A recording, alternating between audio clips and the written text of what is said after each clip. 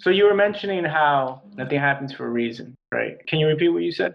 Well, what I said was that people are very often heard to say everything happens for a reason. I know you've heard people say it, and I think we all have said it at some point or another, right? To console somebody or to console ourselves when things go wrong.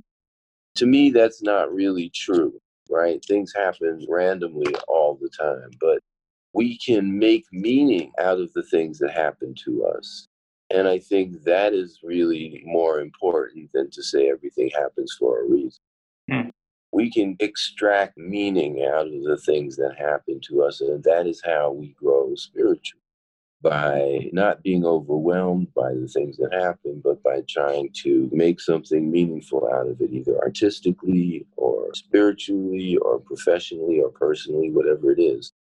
That's how we progress.